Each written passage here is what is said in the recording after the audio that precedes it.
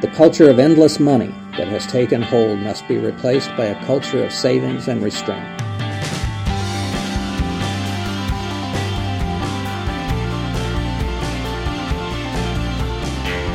Hello and welcome to NPR's Planet Money. I'm David Kestenbaum. And I'm Alex Bloomberg. Today is Tuesday, August 10th. That was Defense Secretary Robert Gates you heard at the top.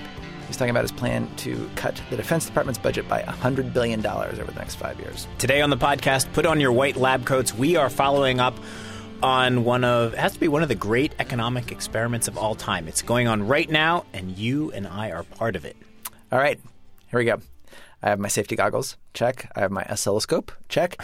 And I have right now a big envelope with $787 billion in it. That is our indicator for today, $787 billion. It is the size of the stimulus package Congress passed a year and a half ago. An economic experiment, if you will, to test the following idea.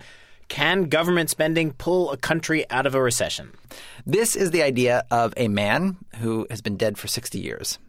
I'm referring, of course, to John Maynard Keynes. Keynes was an extremely colorful character. You could call him a genius, a jerk, an elitist. He was called all of those things. He was also called a raunchy sexual omnivore. But for today's podcast, we're going to call him simply economist. So a little context here. One way to view recessions is that they represent necessary pain. So when you're in a recession, it's for a reason. We've put, say, too much money into houses, or we've borrowed too much money, or both. And in this view, there's just going to be pain for a while. Housing prices need to come down. People who were making houses are going to lose their jobs. People who borrowed too much are going to squirrel away their money and not spend. But in this view that this is a necessary pain, here's the key thing. The economy self-corrects. As people save and housing prices fall and people lose their jobs, all that lays the seeds for the recovery. So people spend less money on houses, but they'll have more left over to spend on other things like, solar panels or video game consoles or whatever it is they want. The businesses in those other things start to expand. Eventually, they employ the people who lost their construction jobs. So in this view, the economy was fundamentally unbalanced before.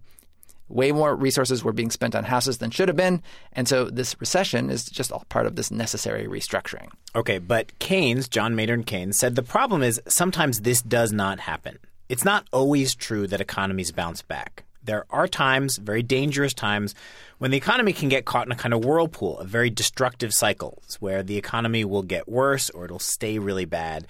And it actually needs a kick to get out, a kick by the government. So the basic idea is people aren't spending enough money, so the government has to borrow that money from them and spend it for them to stimulate the economy.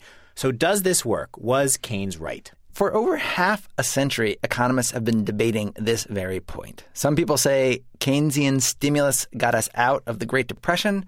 Other people say our emergence from the Great Depression had nothing to do with government spending, and it was just the natural economic cycle. But since the Depression, no one had really ever tested Keynes' theory, at least until a year and a half ago, when the U.S. Congress passed the stimulus bill. And when Congress was debating the stimulus, you and Adam Davidson did a story for This American Life a year and a half ago, and you talked to this one economist, Tyler Cowen. He was a skeptic about Keynes. He was a skeptic about the stimulus, but he told us now, since we're doing this, we might actually have some data and be able to finally settle this 75-year-old debate. Warning to listeners, this tape is going to have a little bit of music in it because it's from the This American Life story. You've been warned. If we spend $700 billion and the economy recovers within a year, year and a half, I would take that as serious evidence that my view is wrong. I don't think it will happen, but I would take it seriously. So this just happens to be just the elements that have come together right now have just accidentally created the perfect conditions for this test. Near perfect. I view this, if we decide to, as the first test of Keynesian fiscal policy as a formula for getting out of a depression. The very first test.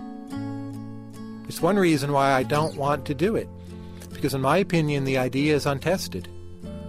So to spend, say, $1 trillion on an untested idea, in my view, is a mistake.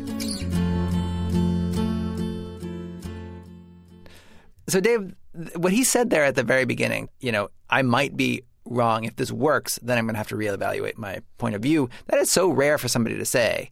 I might be wrong. Call me back in a year and a half. Yeah, and when I heard this, I looked at the calendar and I thought, it's been almost exactly a year and a half. So we called them back. And the verdict? He hasn't changed his mind. If you just look at the actual outcome, I would say what we did didn't work. So Cowen says, to me, it doesn't look like we jump-started the economy. In fact, it looks like the economy is sagging again. And who knows, maybe this is going to be one of those double-dip recessions. Stimulus, for sure, it works in the short run. The thing is, what happens when you pull the stimulus away? If you simply slide back to where you were, all you've done is postpone that process of adjustment. And I think that's what we're seeing. Could we keep the stimulus up forever? No.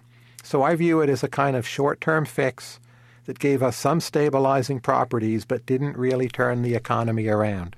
Turning the economy around, that, of course, is what is being tested. That's the Keynesian idea that we're trying to do here. Government has to go into debt to spend money, but it's worth it because you jumpstart the economy. So Tyler Cowen started out skeptical. Now that he's looked at the data, he's concluded he was right to be skeptical. All right, so we've run the experiment. Nearly $1 trillion later, we now know Keynes was wrong. We should probably call some Keynesians and see how they're feeling right now. Yeah, they're going to be really upset. All right. I got the perfect guy, Mark Zandi, chief economist at Moody's Analytics. He was a prominent supporter of the stimulus, and it turns out he still is. I was afraid this might happen. You can actually tell where he stands from the title of a paper he just wrote with Alan Blinder, who's a former Clinton advisor, though Mark Zandi couldn't remember the title when I asked him for it. Tell me the title of this new paper. Tell you the truth, what did we end up calling it? What brought the Great Recession to an end? Close. How the Great Recession was brought to an end. Okay, there. You'll have to forgive me. There was a significant amount of debate about that title. How come? Well, the original title was How We Ended the Great Recession, but the we in the how we ended the Great Recession generated the debate. Right. So there is the debate right in that title. By we, of course, he's talking about we, the government. Yeah, and what they found was, yes, we, the U.S. government, ended the Great Recession. Blinder and Zandi credit a lot of government programs, and they say the stimulus did its part. Principal objective of the stimulus was to arrest the recession and jumpstart an economic recovery, and it succeeded. I don't think it's a coincidence that the recession ended just about this time last year when the stimulus was providing its maximum economic benefit.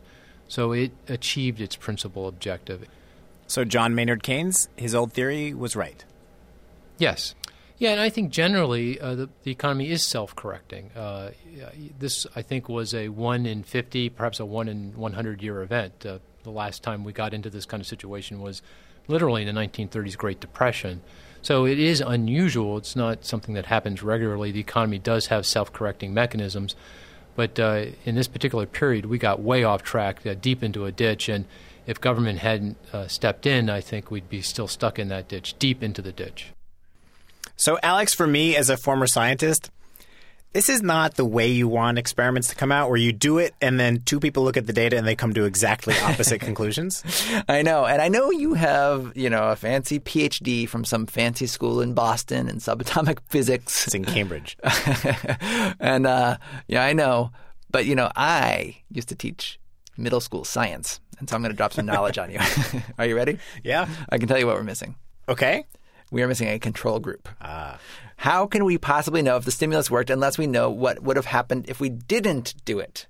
So would it have been the Great Depression 2.0? Would we have been stuck in a horrible recession? Would we have been just fine? What we really, really need is a parallel universe where we didn't do the stimulus, and then we can compare the results. Alex, I'm going to introduce you to a parallel universe machine. Oh, I'm sorry. I poo-pooed your subatomic physics background. Actually, it's the closest thing we have to a parallel universe machine, and it's not very close.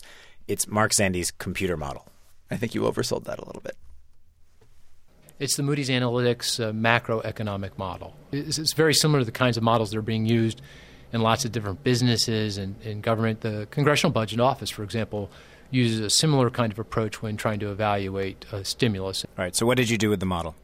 So the model is simulated under a world where there is no stimulus. So no cash for clunkers, no housing tax credit, no Social Security checks, no making work pay, no bonus depreciation for businesses, no new roads, no money for digitizing healthcare records, all of those different things. The model is simulated without those different policy efforts.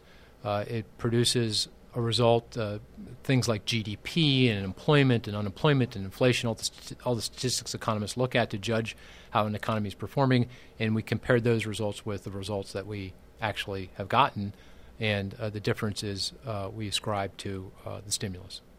So, Alex, one of the things the computer model concludes is that the stimulus added or saved about 2.7 million jobs, meaning that without the stimulus, unemployment would now be up around 11.5%. Instead of the 9.5% that it's at right now. But, Dave, I have a problem. Yeah. Haven't we learned one thing? The one thing that we've learned from this whole crisis is that computer models don't get it right. We trusted the computer models before. They told us that these AAA securities were perfectly safe, and of course they weren't. Those are totally different computer models. Oh, okay. So this is an always right computer model? That's the criticism, right? That these models aren't very good or they're not perfect. For instance, the same kind of model predicted that in the recession, unemployment was not going to go above 8%, and of course it did. But Zandi says for the kind of question we're asking here, these models actually work pretty well. You can run the models in the 50s and the 60s, and they predict what happened surprisingly accurately. Now, what's interesting to me, though, is when you talk more to Tyler Cowen and Mark Zandi, their positions are they're pretty nuanced, and their disagreements come down to details of how the stimulus was spent. And so remember, the stimulus was $787 billion, but that $787 billion was spent in different ways, and it breaks down roughly this way. 1/3 was given out in the form of tax breaks. 1/3 was given out in sort of direct transfer payments to people, like either extended unemployment benefits or money was given to states to keep their teachers employed, that sort of thing. So it went directly to people in forms of salary or unemployment. And then 1/3 of the money went to basically projects, energy projects or high-speed rail projects or road building projects, that sort of thing, where the government spent money and then people built things with the money. And Tyler Cowen supports some of that spending, but not all of it. And in fact, he supports a very specific fraction of the spending. Even I think that about 1/3 of the stimulus worked pretty well. So I wouldn't say it failed altogether. I think the parts of the stimulus that kept already existing jobs in place mostly succeeded. They may not have made things better, but they stopped things from having become worse. So it sounds like you're saying that a stimulus can work if properly designed? The best stimulus I view as a kind of defensive stimulus that keeps in place jobs you already have. But the notion that the federal government can spend a lot of money and pluck out the unemployed resources out there and do something useful with them on a quick basis and after it goes through all of the politicking in Congress, that's where I'm skeptical. But the best forms of stimulus are what economists call automatic stabilizers. Things like welfare programs that keep the economy and spending on a more or less even keel. They're already in place. They're implemented automatically. They don't require a lot of wisdom from Congress. So stimulus in that broader sense, I think, has a fine track record. But it's when you want to ramp up a very high quantity of spending very quickly and run it through politics, then I get really very skeptical. And I think what we've seen has borne out that skepticism. So for Tyler Cowen, it's like when the government has to decide, do I fund this project and not that project? And maybe they're making the decision based on which senator is powerful or who they owe a political favor to. That's just more putting resources in the wrong place, potentially, and potentially distorting the economy even further. So Mark Zandi, though, doesn't worry about that so much. He says if the government hadn't spent the money, it wouldn't have gotten spent and the economy would still be in this awful rut. And so basically what they disagree about is what that parallel universe looks like. What the parallel universe where we didn't do the stimulus, how bad is it? For Tyler Cowen, that universe doesn't look that bad. In fact, he would rather be living in that universe right now, the universe where we didn't do the stimulus, especially as we go forward into the future, because the government wouldn't have all this debt to repay. Mark Zandi, on the other hand, would rather live in this universe where we did do the stimulus. With the debt. With the debt. He agrees there will be some pain down the road, but he thinks if we didn't go into debt and do the stimulus, it was going to get really ugly. In my view, if we had not had the stimulus, the cost to taxpayers would have been measurably greater. Yeah, we have to borrow money. There's no free lunch. This cost us dearly. If you add up all of the stimulus that we provided to the economy, it was $1 trillion, or roughly $1 trillion. I mean, that's very, very costly. And we're going to have to pay for it. But we had to do it because if we didn't do it, we'd be in a worse place. So, Dave, I got to say, this is still unsatisfying. And I think I changed my mind. We don't need a parallel universe to resolve this debate. We just need for one side to admit they were wrong. I asked them both, like, what would convince you were wrong? What would prove you were wrong? Mark Zandi said, if the debt turns out to really weigh on the government and the economy, then he'd have to do some soul searching. Tyler Cowen, who's skeptical of the stimulus, said, well, if the economy really bounces back quite strongly soon, then he'd have to think maybe it did work. So in other words, check back in another year or so. Yeah. You know what's even more unsatisfying to me, especially as a former physicist? I'm used to this idea that once you prove something, it stays proven. You make progress. Mark Zandi told me economics, in his experience, is not always like that. Even if everyone agrees the stimulus worked or it didn't work, it's not like we're going to have discovered some deep law of economics that's valid for all time. The economy is shifting underneath our feet. I mean, it is changing with technologies, with globalization, with the changing in our demographics. It's ultimately based on how we feel about things as a group, and those things are changing all the time. So, unlike physics, where you're observing something that's immutable and doesn't change, in economics, nothing could be further from the truth. It's changing literally every second. Is it possible Keynes is right, given the way the economy is right now, but that in 50 years he'll be wrong, that actually stimulus won't work the way the economy is structured in the future, the way people behave in the future? Absolutely. I don't think theories work best all the time. I think Keynesianism works best now in this environment. It worked very well in the Great Depression, but I don't think it worked at all well. It wasn't something that was particularly useful in the 70s and early 80s, or even in the 1990s. That other theories and thoughts were more important. Monetarism, supply side economics, business cycle theory. I mean, all these things have their place and their time. And I think one criticism I have of the economics profession is that people get wedded to one theory and believe that it applies in all times, and it just doesn't. It varies on the context. It depends on where you are and what's going on in your at that point in time. So, I'm a Keynesian today, but I may very well not be a Keynesian 5 or 10 years down the road. I don't think these theories are applicable at all points in time.